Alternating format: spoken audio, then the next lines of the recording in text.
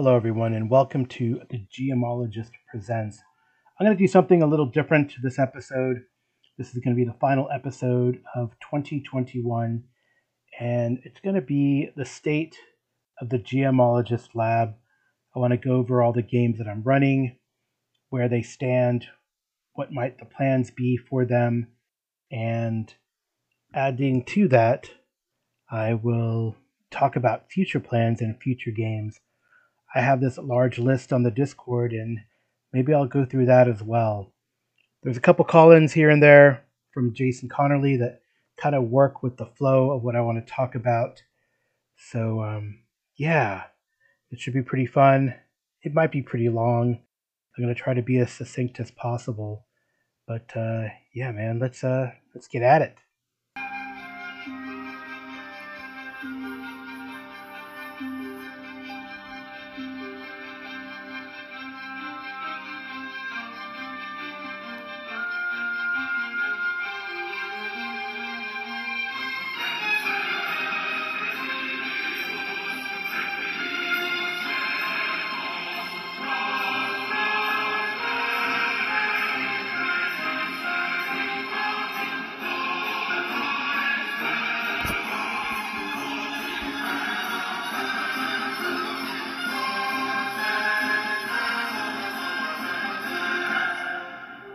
When I look at the number of ongoing games that I run, I realize that I'm running 8 different games.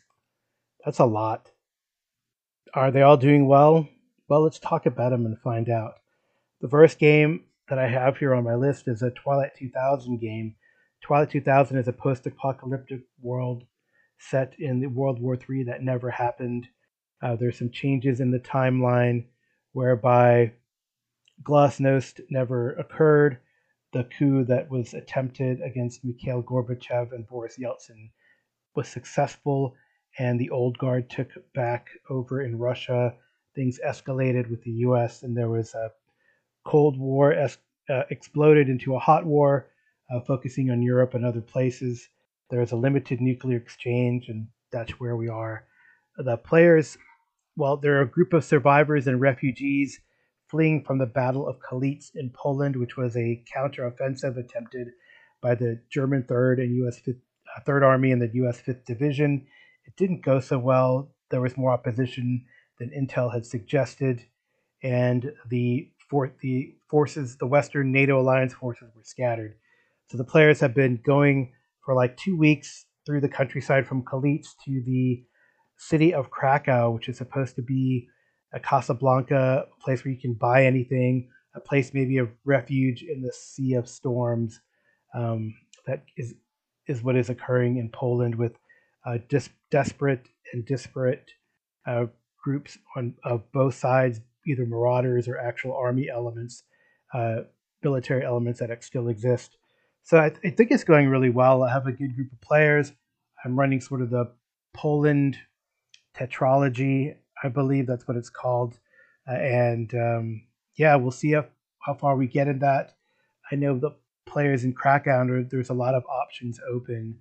And for example, my wife, who plays in the game, has a list of objectives that her character has. I don't know if any other players have developed a list. But, I guess she lives here in the house and has an advantage. But she actually put the list on the Roll20 for people to see if they are so inclined. So we definitely have some potential direction. So I don't think that game's going anywhere unless we all get bored of it or the characters all die suddenly. It can be dangerous depending on the factions that you run into there in Krakow. And after that, we'll see. We'll see if they, the way that the kind of tetralogy goes. This is a bit of a spoiler for people, maybe, is Free City of Krakow, which is kind of a sandbox, open-ended. There's several missions that can go on in there, but whether the players take those hooks or not, it's up to them. There's some problems in Krakow that could escalate, and definitely I have a plan for things to be set in motion, whether by the characters or not. So after that, apparently they take a job to travel up and down the Vistula. It's called Pirates of the Vistula, and deal with issues there. Then they hit the ruins of Warsaw, and after that there is a adventure, classic adventure that has won awards called the Black Madonna, which takes place in southwestern Poland in Silesia, along the Czech kind of German border there, and it's supposed to be the recovery of an icon that is important to uh, Polish nationalism. So I have an idea. I mean, those could go in order. They could not. It again depends on the kind of hooks that the players might have or not. So we'll see. We'll see. I'm excited about the game. It can go in very numerous directions.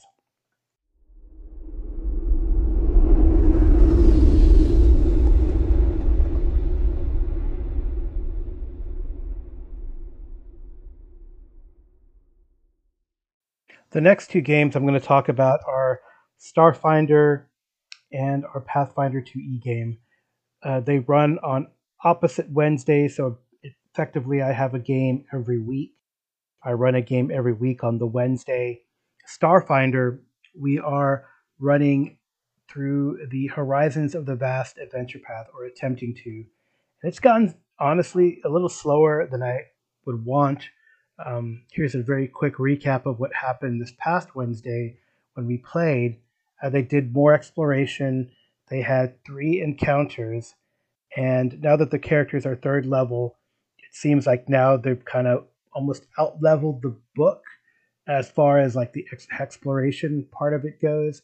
There's some events that can happen in town that are triggered by their exploration, but maybe because of the number of random encounters, they're a little in front of the curve. But I mean, it's okay. I don't mind seeing competent characters because there was definitely a big difference between second level and third level. It seems like third level, for example, all the player characters can specialize in a particular weapon, so they get bonus damage on their weapons. They get another type of feat or talent that can add to their character's martial prowess or ability scores, not ability scores, but skills. So they start becoming more competent. And so we had an encounter with some mole beetles. We had an encounter with a fire flower. So they have lightning plants and fire flowers in this world. We had an encounter with a group of skeletal spider goats. So they explored the mountains a lot, and it was good. It was a lot of exploration, which I think is good. They have like a buggy they can drive around, but I don't know. I think this game has been plagued just by not everyone being able to be there on the Wednesday, but at the same time, since there's like a settlement and they kind of go back to base, then it sometimes it doesn't matter if people aren't there, and we really generally don't use them as NPCs if a player is not there. We don't use their character, that is. So they kind of fade into the background, or we're back at the settlement.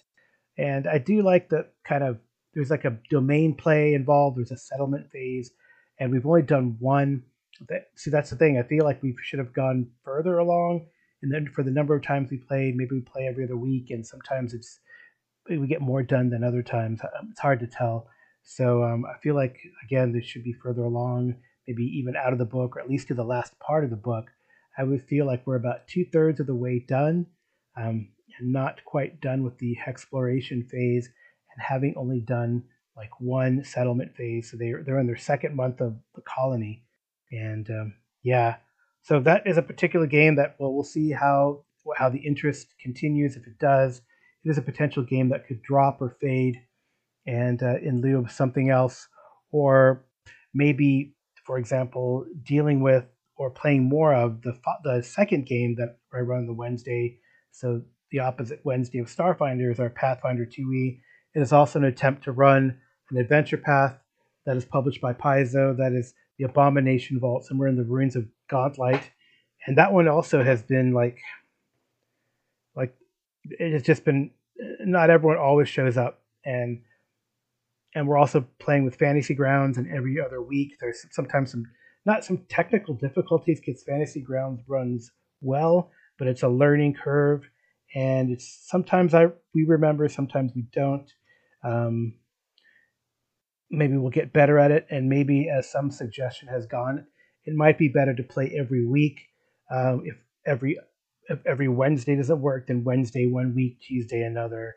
But then that would entail, I think, I would need a break. Like right now, I don't have a game on the Tuesday opposite Twilight 2000, and that would break a day. Or maybe what would happen is like I'd have a Tuesday off one week and a Wednesday off the other. It could be flip or something like that.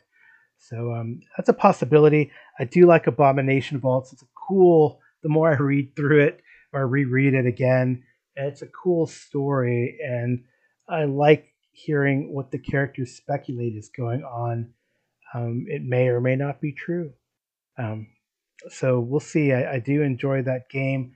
Again, I mean the players always make the game, and again, it's going to be to me how much interest there is in a continued play, a continuing game.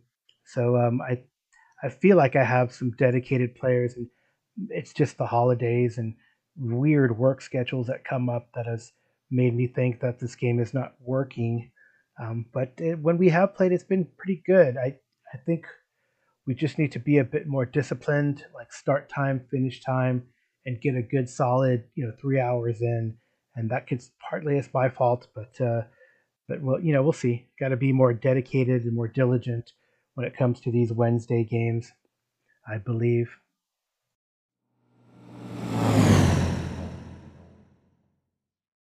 One of the strongest games that I have going is my Warhammer Fantasy role playing game, and we're playing through the enemy within. And I feel that game is very strong. Players really enjoy coming even after a hard day at work, even if they have come down with the sickness, they remote in. So it seems we have a very strong and dedicated group of players.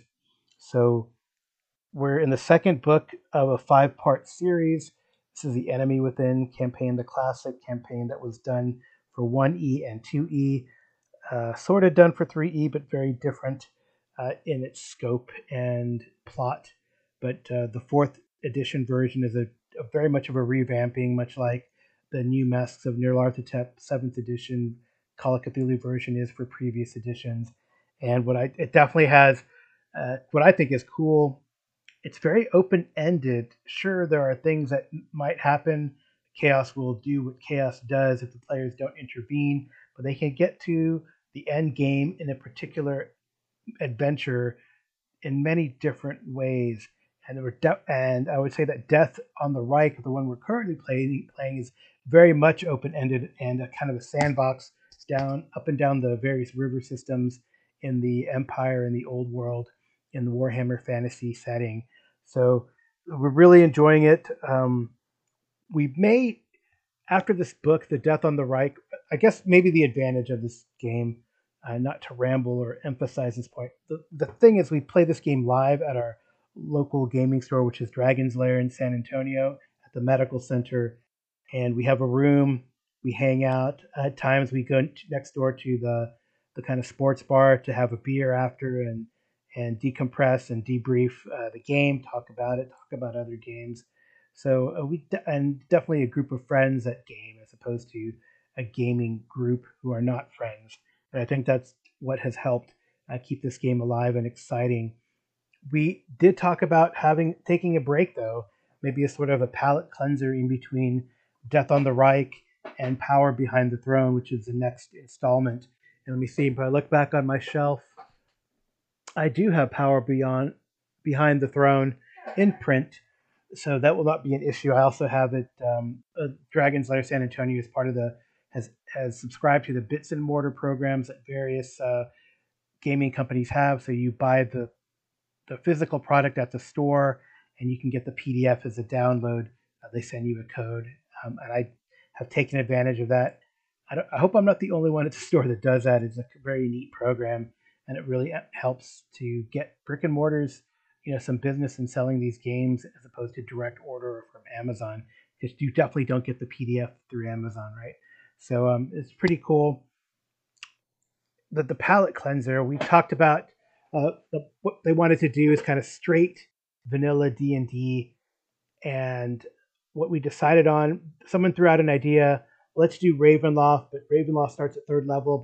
But some players more than not want the first and second level experience as they make their way as baby heroes in a D&D 5e game. So we thought about, well, what's the alternative? Well, let's do this salt marsh thing. I've heard that you can get to Ravenloft through salt marsh. It's dubious at best. I can think of ways that I'm not going to share here because it would be fun to have sprung on the players if I do decide that. But at the very least, we're going to kind of do one level or one adventure in Saltmarsh and then come back to Warhammer Fantasy or stay in Saltmarsh, just depending. But I guess the group is going to be continuous at least. And we meet every other Thursday. I don't know if that will become more regular or often, but I think they like the every other Thursday in general. It gives them time to do something else on the off Thursdays. And I think what is kind of neat, it's something I did listen to on Shea Webster's Roleplay Rescue, his latest GM journal. And he talked about uh, when a group is not playing, then, or maybe this was, anyway, this is one of his more recent podcasts. Anyway, when a group is not playing, it's still very good and healthy for the group. Even when the GM is not there, they're not playing the game that is scheduled to get together. And these guys have done that. When I've gone out of town for work, they've met and they've played board games or done something else. So I think that's pretty good and very healthy for this group. So I don't see this group or this game going anywhere in the future. Like I said, we might take a break to play like a short adventure. Maybe I'll do the Sinister Secret of Saltmarsh, the classic adventure that's set there that's been redesigned for fifth edition. But I know I have copies of both somewhere, either as a PDF that I kind of got off the drive-through, as well as the Ghosts of Saltmarsh D&D 5e product. So looks like that's what we're going to do. Players are already rolling up their characters. There's some, I think, like as a GM, I need to be more, how can I say, take better ownership of the games that I run and that I want to run. And this is the way I'm going to run the game and not kind of give in sometimes to like player complaints. So, you know, that sometimes is an issue. Generally speaking, for the Warhammer Fantasy game, it has not been, but I can already tell there might be some dissension on some decisions, even on character creation for this D&D 5e game. So we'll see how that goes. I could just scrap it and say, well, I know we talked about having a palate cleanser, but let's just jump into Power Behind the Throne. Who knows? Anyway, good, solid Thursday group. That game's not going anywhere, or that group isn't at least.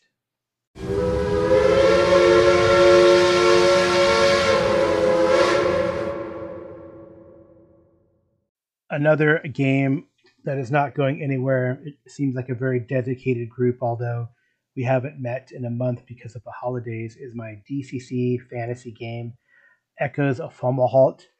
I enjoy this game because it seems like it's an easy prep. I know right now we're going through a dungeon, but even if they decided to go somewhere else and out of the castle that they're in, it wouldn't matter because I kind of have an idea of the verse that they're in, although it can change. It is malleable. The players may or may not know or think they know what is going on, but that's okay. It's a really fun group. I really enjoy DCC Fantasy. I'm liking that we are playing like at fifth level, and now the player characters are sixth level. That's going to be hella cool when we play again. How that's going to go, and I enjoy it. I enjoy it a lot. It's a dedicated group. It's a group that also, I think, the the longevity of the group or the viability of the group lies in the fact that even if one player showed up, we could probably run it. There have been a couple times where two players have showed up, and it's been fine.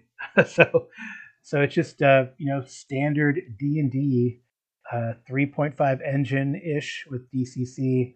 I've really enjoyed DCC, and even if we even were able to do like a flashback for an event for one time when some players weren't there. We really wanted one player to be there, but they weren't able to make it. And we did a flashback using a free RPG Day adventure. I think it was the Mummy's Tomb, the Savage Mummy's Tomb, or something like that, which is a homage to the Boris Karloff The Mummy movie.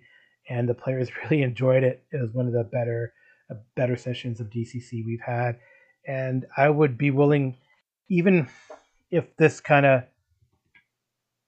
sort of adventure path that we're on, or adventure, it's not even an adventure path. It's like I stepped through a portal and this is what happened.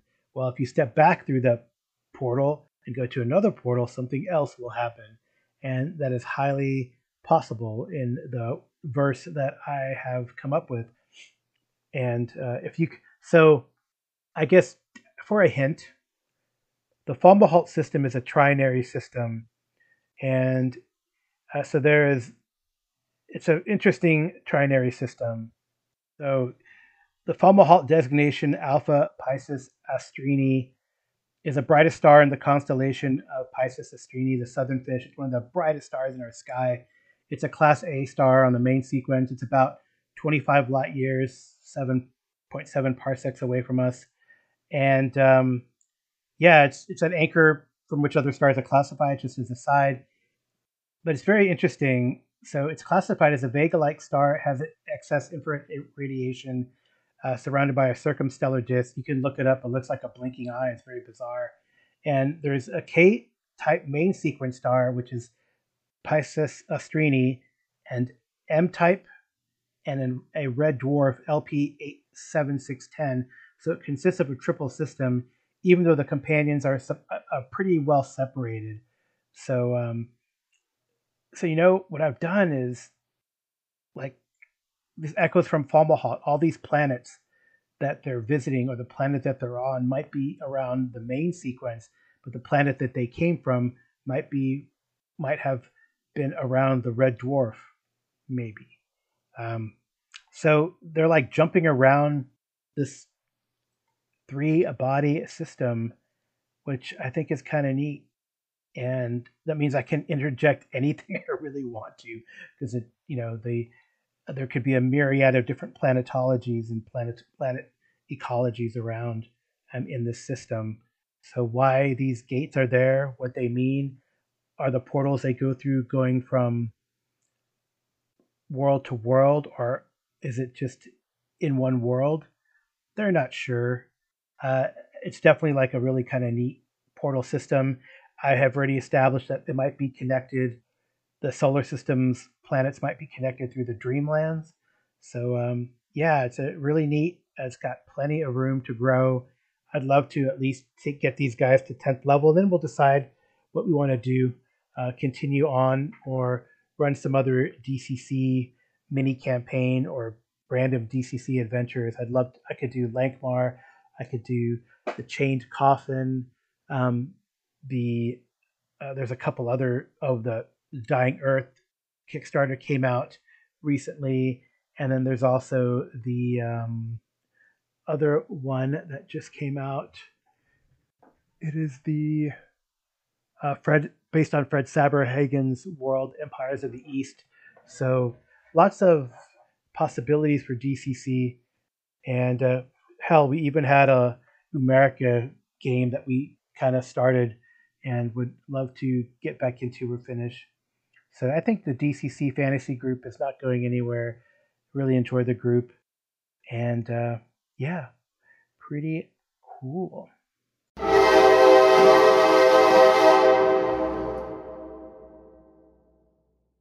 The last regular game that I'm running is actually a new game. In fact, I've only run 2 sessions, and one session was mostly character creation. And this game is Jackals.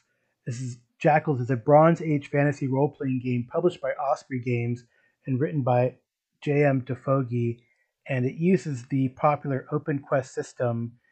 OpenQuest being like RuneQuest using a D100 system. But what I've liked about it so far is that it incorporates this clash point system, making combat very more dynamic than I roll percentile dice and you roll percentile dice and we see if we hit each other or not. You really give some. It improves the action economy of the combat for sure, and that's mainly where the clash system is involved in. We haven't explored. We're only in the first adventure, and they're not even finished with that. We haven't explored other aspects of the long-term play of the game, but I am definitely in it for the haul, and I hope my players continue with me. I have 3 players right now, and I'm still actively recruiting maybe one or two more. We'll see. It definitely can be conducive to, hey, if you can come, that'd be great. If not, well, your character fades into the background. That's not a problem. And I would hope, and I think as I learn the system better or learn the game better, we can each episode can be self-contained, whereby we got in the wilderness, do our little adventure, come back, and you're in the city doing downtime. I think that'll work pretty well. So I enjoy the game. It's different. It has a different feel than your sort of medieval-ish, Renaissance-ish Western fantasy, and it's Near East for one, and it's Bronze Age, which I think is very nice and very cool. So yeah, I think that's game that's gonna be around. So I'm very excited about it. And one person who has called in to the GMologist Presents said that it's the most excited he's heard me talk about a game. So yeah, I think I'm gonna enjoy running this game for some time.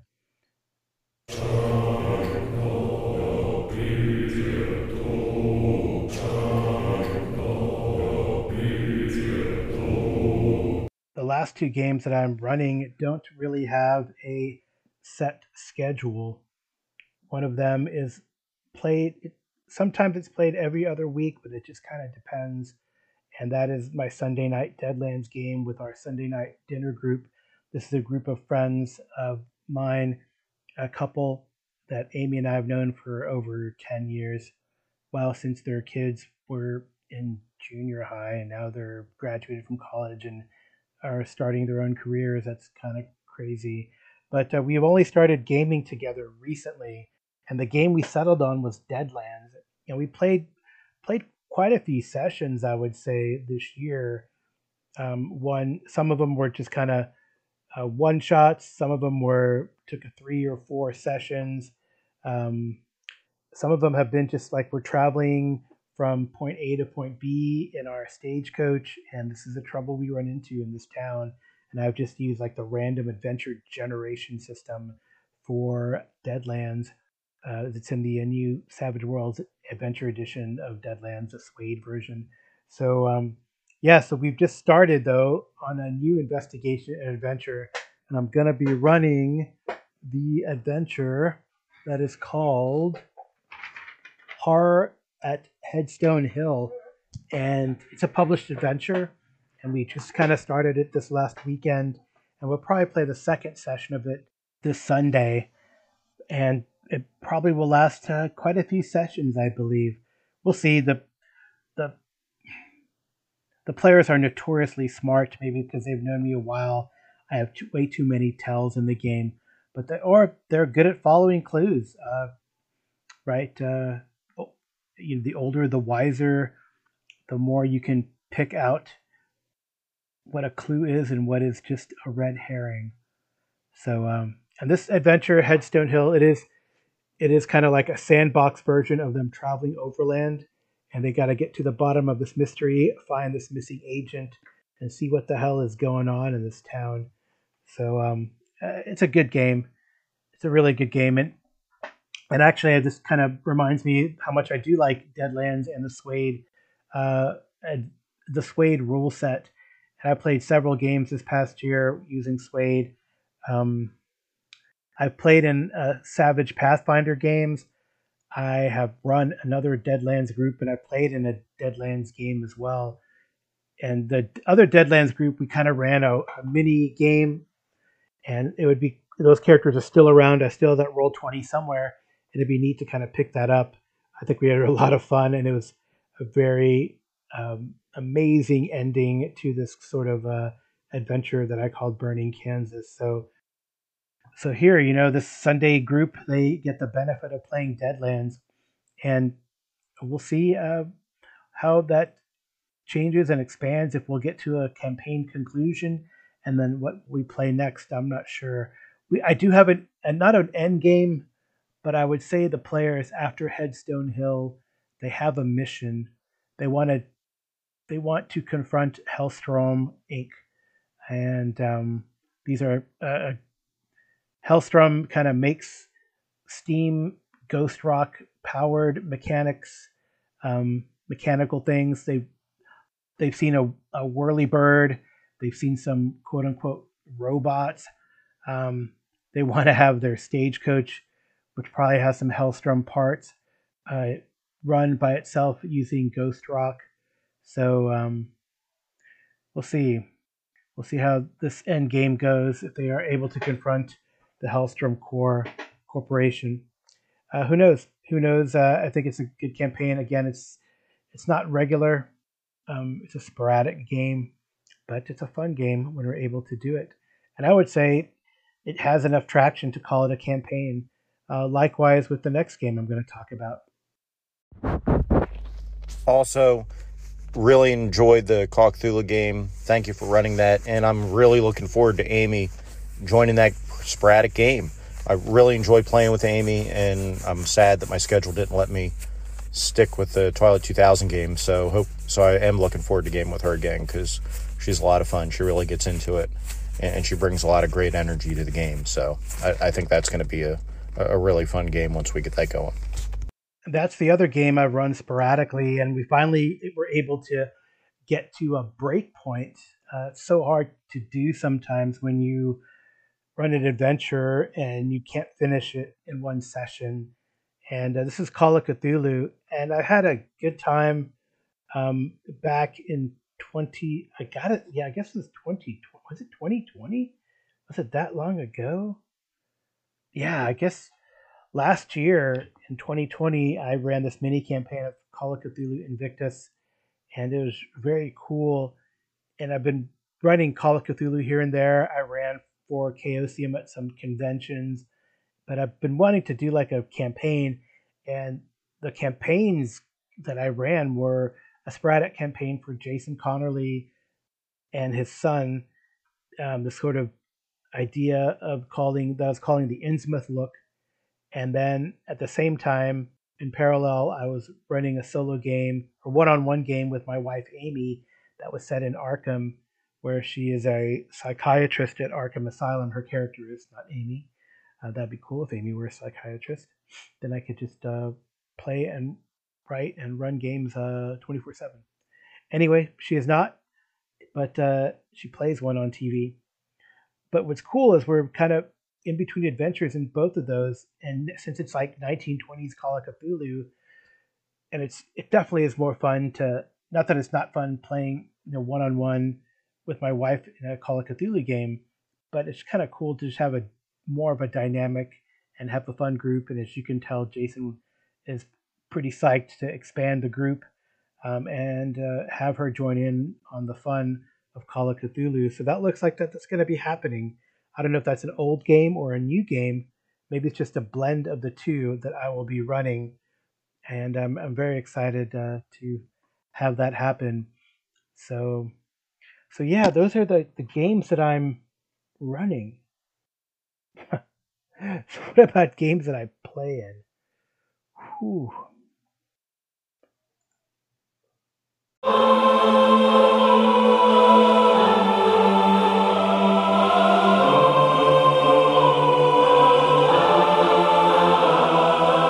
Really seems that I'm a regular on Kevin Madison's Dungeon Musings channel, and those are two kind of ongoing games that I'm playing in. One is a Ravnica D&D 5e game, and one is a game of Cult Divinity Lost that's called Things We Left Behind, taking place in Detroit, Michigan, but also seemingly in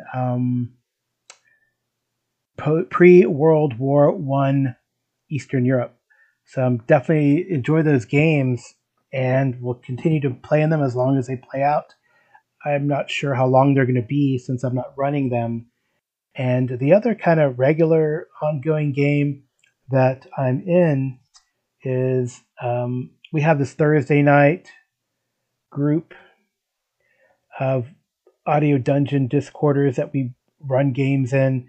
And the last game that we played, you can hear the recap in Jason Connerly's episode 301 of Nerds RPG Variety Cast, and it was DCC Ninja City. It was hella fun. Hey man, don't forget to pay your tab, or the skipped tab dojo will get you. So we had a lot of fun with it. Um, my character, Jason, does a great job of giving the recap. I'm not going to add anything else other than the fact that I really enjoyed my guy, Coach K, who was the Gray Shadow, who yeah, it was a really fun homage to 1980s ninja movies and action movies in general. We had some good Die Hard references. We had some lots of 80s references, and I like those kind of games. Again, it's a DCC, fun and gonzo. I played in another game, also on one of those Thursdays that Jason ran, that was sort of a Halloween game, where it was also DCC, and we're a bunch of teens. I think it was Blackout in Crater Valley or something like that, and that was also very enjoyable. So the other game that I'm playing in, that I don't know if it'll be long term. I think we're doing this one adventure, and then when the holidays come up, we're going to try to get together. And that game is a game of Traveler, and it is set in the Third Imperium, and it is using the GURPS Fourth Edition rules. Now, while there was a GURPS Traveler using the Third Edition rules, I don't believe it's been updated, but it's not that hard. And actually, some of the GURPS Traveler products are pretty cool, and they put out books that had not been done before and have since been redone by Mongoose Traveler. I think the Swords World book is among them, as is the Soleimani Rim. I think they called it Rim of Fire in the GURPS Traveler, and this is the Soleimani Front or the Soleimani Rim in the new edition. But a book that they put out that was really cool was the Interstellar Wars, which is kind of set at the junction between the first and second Imperium of man in the known worlds in this charted space area.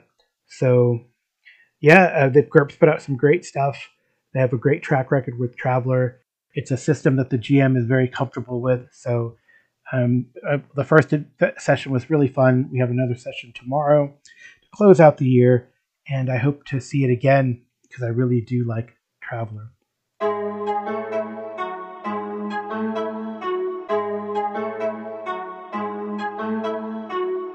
So another game that's played opposite of my DCC Fantasy Saturdays is a game also run by Kevin Madison of Dungeon Musings, and this game is Astonishing Swordsmen and Sorcerers of Hyperborea. And we've taken like a break for the holidays. Maybe we're gonna switch to the third edition of the game, the PDFs of kind of which came out like last week. But this game, like I said, it's been going on. Maybe I've said it a few times. It'll be 3 years in January. 3 years is a long time, and we've gone from first to seventh level, had a lot of adventures, and it looks like it's ongoing. There have been like, I would say, 3 or 4 or so dedicated players. It's dropped off from, I think it's at most been like 7 people at one time, but hopefully it'll pick up as people's schedules ease up in the early new year. But it's a very fun game, and I'm gonna continue to play that game until Iphigenia Acantodoros, my Amazonian warlock, dies, or we reach 10th level. I guess that's when we would conclude the game. I'm not sure. A lot of these games cap out at 10th level, like DCC Fantasy and Astonishing Swordsmen and Sorcerers of Hyperborea, now just called Hyperborea. But do you continue afterwards? Are they going to have a book put out for high level play? I don't know. Does anyone know?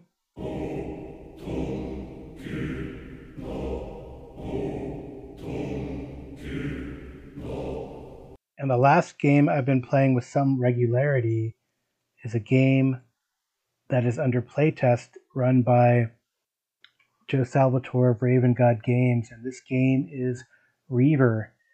I definitely, that again is a game dependent on how much Joe wants us to playtest and what he wants us to playtest. I play a shaman named Osgold the Lame, and we're definitely having fun with it. And it's I like I like the design process, and I think I get into that a little later on what that means for me. But it's kind of neat being part of this playtest and part of this design process and listening to what how Joe shares his thought process on and what why he's making these decisions and the documents he shares and how he changes it and how we kind of talk about what happened in the session and what worked and what didn't. So I'm really enjoying this game, and yeah, Reaver.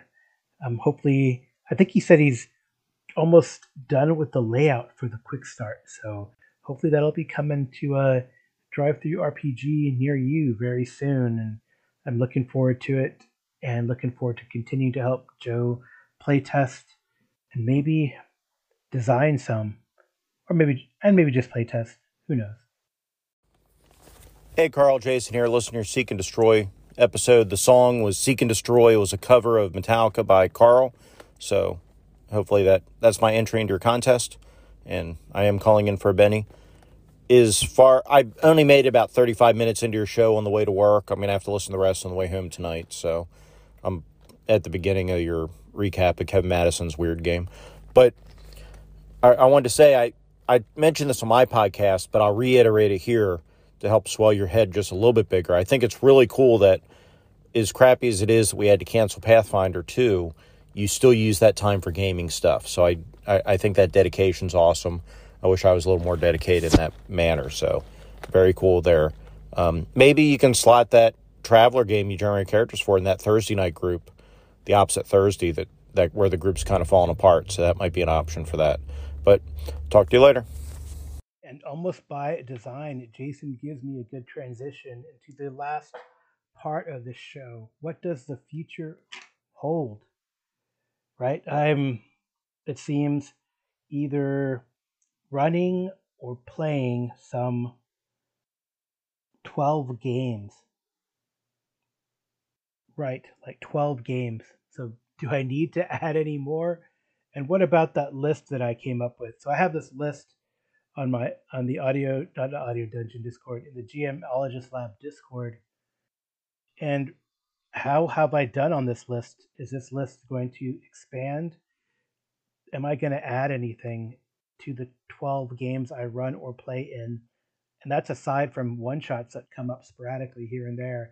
Maybe Jason is right. Maybe that Thursday slot should be dedicated to another game. I don't know. So I have this list. It consists of 23 games that I'd like to play or run. And yeah, I think I've only crossed one of them out, and that was entry number 9, which was a DCC campaign set in Falmalt or using a mega dungeon. And I'm kind of doing that as a regular campaign now. But so let's go. Let's see if are these viable. We'll see. Maybe I have something like them. Hard to say. So number 1 was a Harn game set in Kaldor using the Riddle of Steel. So I have a really good idea for a Harn game set in Kaldor, which is a medieval kingdom on the island of Harn. They are nominally good, and the main churches are the churches of Lorani and Halea, which are good for a church that generally does good things.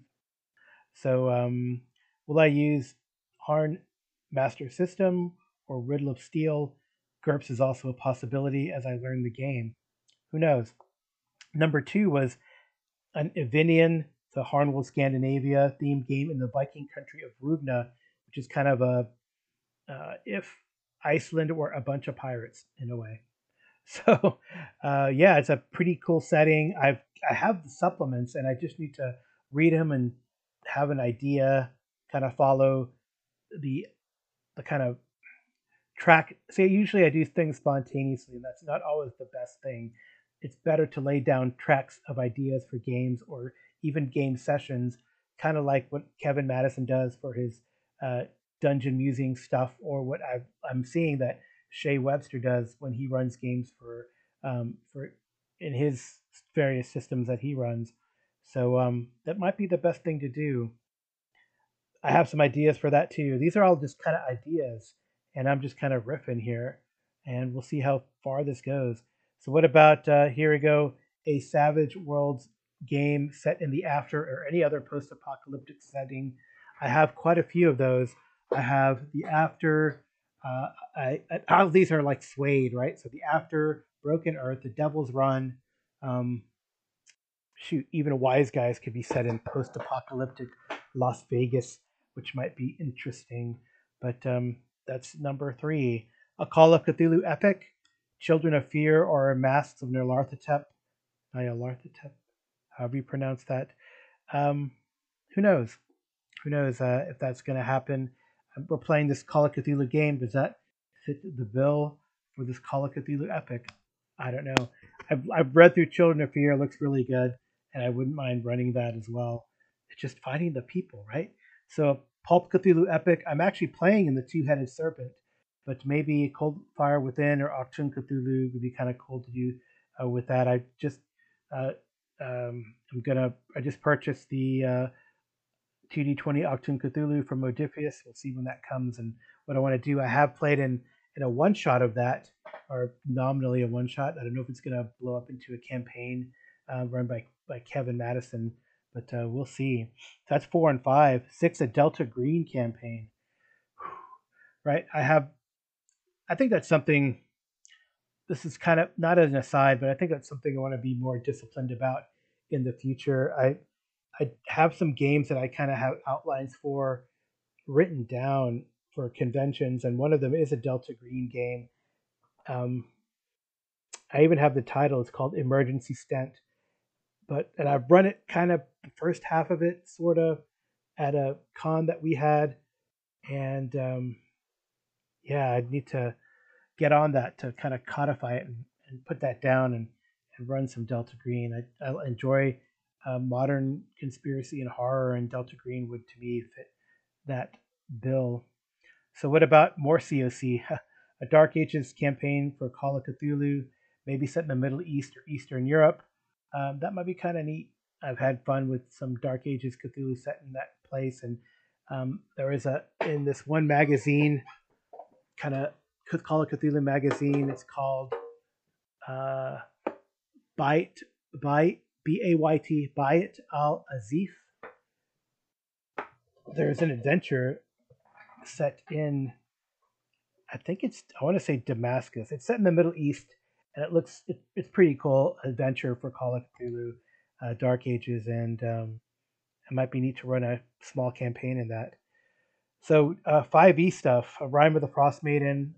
I have like a really nice um, kind of set of that. I think it's a Beetle and Grimm Silver edition, and it has a lot of neat props. It'd be cool to get that to the table. A Hyperborea campaign. Um, I would think, well, I wanted to run something like Caverns of Thracia, where you had sort of a Fort Thunder or a fort on the edge of a jungle wilderness, and there's this ruin that you heard of and you know of. There's beast men and degenerate men in the jungle vying for control. That's aside from the civilized, quote unquote, that live in the palisaded fort on the coast, and it'd be kind of neat to run that using the Hyperborea rule system, and using the Caverns of Thracia product that is written by Janelle Jacques. And yeah, it's a cool scenario with the Greek mythological background. Totally works in Hyperborea. A large dungeon complex that you can go backwards and back and forth from. I think it'd be pretty neat. I feel like there's going to be a Kickstarter for that soon here, or maybe it was for the Dark Tower. I know they were doing the Dark Tower 5e. Necromancer Games was doing that.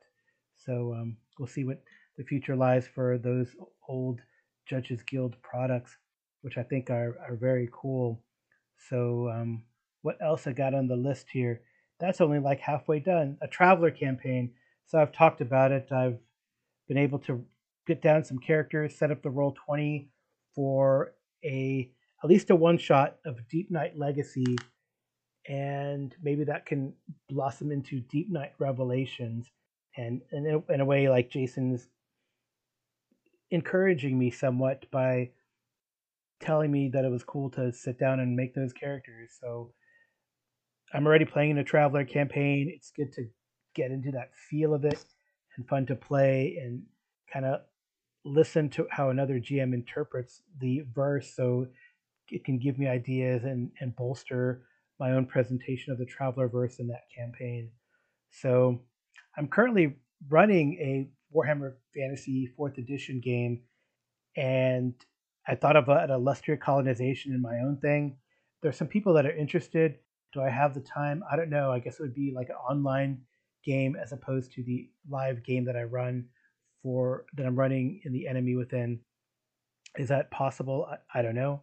A pirate themed game, maybe 7C. There's also Corsairs of Cthulhu product that just came out from the Kickstarter. Um, People aren't too keen on the 7C verse, but it kind of do the swashbuckling thing. I feel like I read the rules and I got it, and then I watched a actual play and it was confusing and I didn't get it. So I need to reread the rules, reread the quick start and see how it goes and understand how it plays before I run it. So here we are at number 14, an Asian adventures game, probably using AD&D products. That was one of my favorite campaigns when I was growing up in high school. And compared to an Al Qadim campaign, um, I ran a one shot a couple of years, not my birthday 2021, but my birthday 2020. This year's birthday was Twilight 2000, and that's blossomed into a campaign. Alas, the Al Qadim did not. So, my number 16, Coriolis, Mercy of the Icons. I'd like to run that campaign for Coriolis. I enjoyed the game. It was very short lived. When I ran it, there was some interplayer issues, it seemed. Um, or they didn't like the system. That was probably a combination of both. So it kind of uses the Mutant Year Zero engine where you roll a pool of d6s, only six is a success, and there are horror stories of people rolling 20 something dice and not getting a success, which is really hella unlucky. There's meta currency that you can tap on to take all those dice and re-roll them, and that should get your successes after that. But I'm not sure. Similarly, 17 would be a Tales from the Loop or Things from the Flood. As you can see, I have a lot of ideas for games. These are just kind of things that I'd like to get to the table one of these days. 18 was a Sharp's Rifle inspired campaign. It could be used in Savage Worlds or GURPS, a Napoleonic. There's a really good Napoleonic War supplement for GURPS. It could be translated to the 4th edition. I just need to learn GURPS more, hence playing in the Traveler game and learning from the master. So I have a couple Pathfinder Adventure Path games. I don't know. I might scratch those off. I considered Reign of Winter, which is a Pathfinder 1E product, and Agents of Edgewatch, which is a Pathfinder 2E product. But I think we've settled on maybe we can scratch out 19 and 20 because I'm currently running a Pathfinder 2E campaign, Abomination Vaults. And that kind of goes, it's a shorter campaign. It's only 3 books. It goes to level 11, but then there's like almost a sequel to that goes from 11 to 20. Hmm. So that's a possibility. Maybe not. So, and then Dune campaign is something I've put on there. This is kind of inspired by the movie that just came out, the rereading of the books that I did. I reread the first three. Um, again, Dune, uh, Dune Messiah, and Children of Dune very recently this past year, and it'd be kind of neat to run a Dune campaign. I got together with a friend of mine for my previous work, my previous job, and she got for Christmas the Dune RPG book. She has played D&D, but is really is a big fan of Dune, and got someone gave her the RPG for Christmas, so she's gonna read it, and I guess we have a player or two or three. She would like for me to run a campaign if she groks it, if she likes it. I kind of gave her some ideas today, so pretty neat. So there's a game called Wrath and Glory, which is the descendant of um, Dark Heresy and Death Watch and Only War and those games that were done by Fantasy Flight, and now a different company has them. I believe Cubicle 7 got them. So Wrath and Glory is a game that's kind of a blend of all three of those. It'd be cool to run a mini campaign, but even more so, I think there's a game called Soulbound, which is role playing in the Age of Sigmar, which is right, the old world blew up. This kind of floating things in space happened, and there are now people fighting for the territory and against chaos on these islands in space. I guess that's the Age of Sigmar. It's a high powered, you know, 40K kind of, I don't know if it's techno fan. It's not 40K quite. It's still fantasy, but it's like a wow over the top epic fantasy type of game. But we played a game of Soulbound, or tried to run a quick start, and we got through. But well, we did a session of the adventure, and then it just kind of, we got COVID fatigued and didn't I don't know. We There was a section maybe at the beginning of spring summer 2021 where we were just like couldn't figure out what to play. And we finally settled on, this is my Thursday live group. We finally settled on Warhammer Fantasy when things opened up, and we haven't looked back since. But we have done Soulbound and we enjoyed it, and that could be, instead of Wrath and Glory, maybe Soulbound. And lastly, there's this game I've wanted to run for a long time, and just settling on the rule set, reading the rule set, and really, again, being disciplined and codifying, much like a Delta Green campaign or some of the other things, or a Harn campaign. I need to do a lot of my own prep and writing as opposed to just playing a published adventure.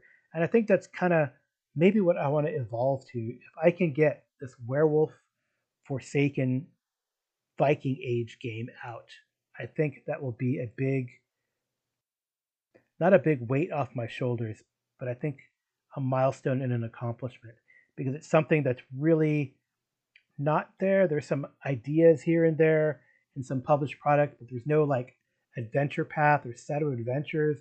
And I'd have to kind of design it and design the adventures and figure out the story on my own. And I think that's a big deal. I'm a, I guess, a competent GM. Maybe the GMologist is a little conceited, but I want to design more, I think. And yeah, I think that's what the future will hold. As well as something else I want to do is read more. I haven't been as scholarly as I can be these last 3 months. It's a new job that's not really very much science. Um, really, I'm in a biotech company, but I don't do a lot of science, or not as much science as I used to. I still review. I've been able to review some articles for some journals, but I haven't like done the science, written the grants, written manuscripts. Um, and I need to get more scholarly, I think, in the new year. And that includes being more scholarly as a GM, prepping more, reading the fiction associated with these games more, and reading history. And I have a friend of mine who gets up in the morning and before work, he reads for a couple hours, and maybe that's something cool to do. Exercise, go out walking, but also exercise your mind. Um, so that's it. That's a state of the GM's lab, and yeah. So anyway, this has gone on some. I'm splitting this into two parts so you can hear part one and part two. Part one was the games that I'm running. Part two is the games that I played and the future. So thank you so much for listening. Hey, this is kind of a cool experiment I started back Memorial Day. I'm pretty happy with it. I've learned some new techniques and tools in this recording shindig. I've gotten some music. I have someone working on art, and it's going to be bigger and better next year. So thank you to my listeners. Thank you to the callers that call in continuously, and yeah, thank you again, TJ Drennan, for the music. And Happy New Year, everyone. Have a safe and Happy New Year. Have fun, but be safe, and we'll see you next year. Take us out, TJ.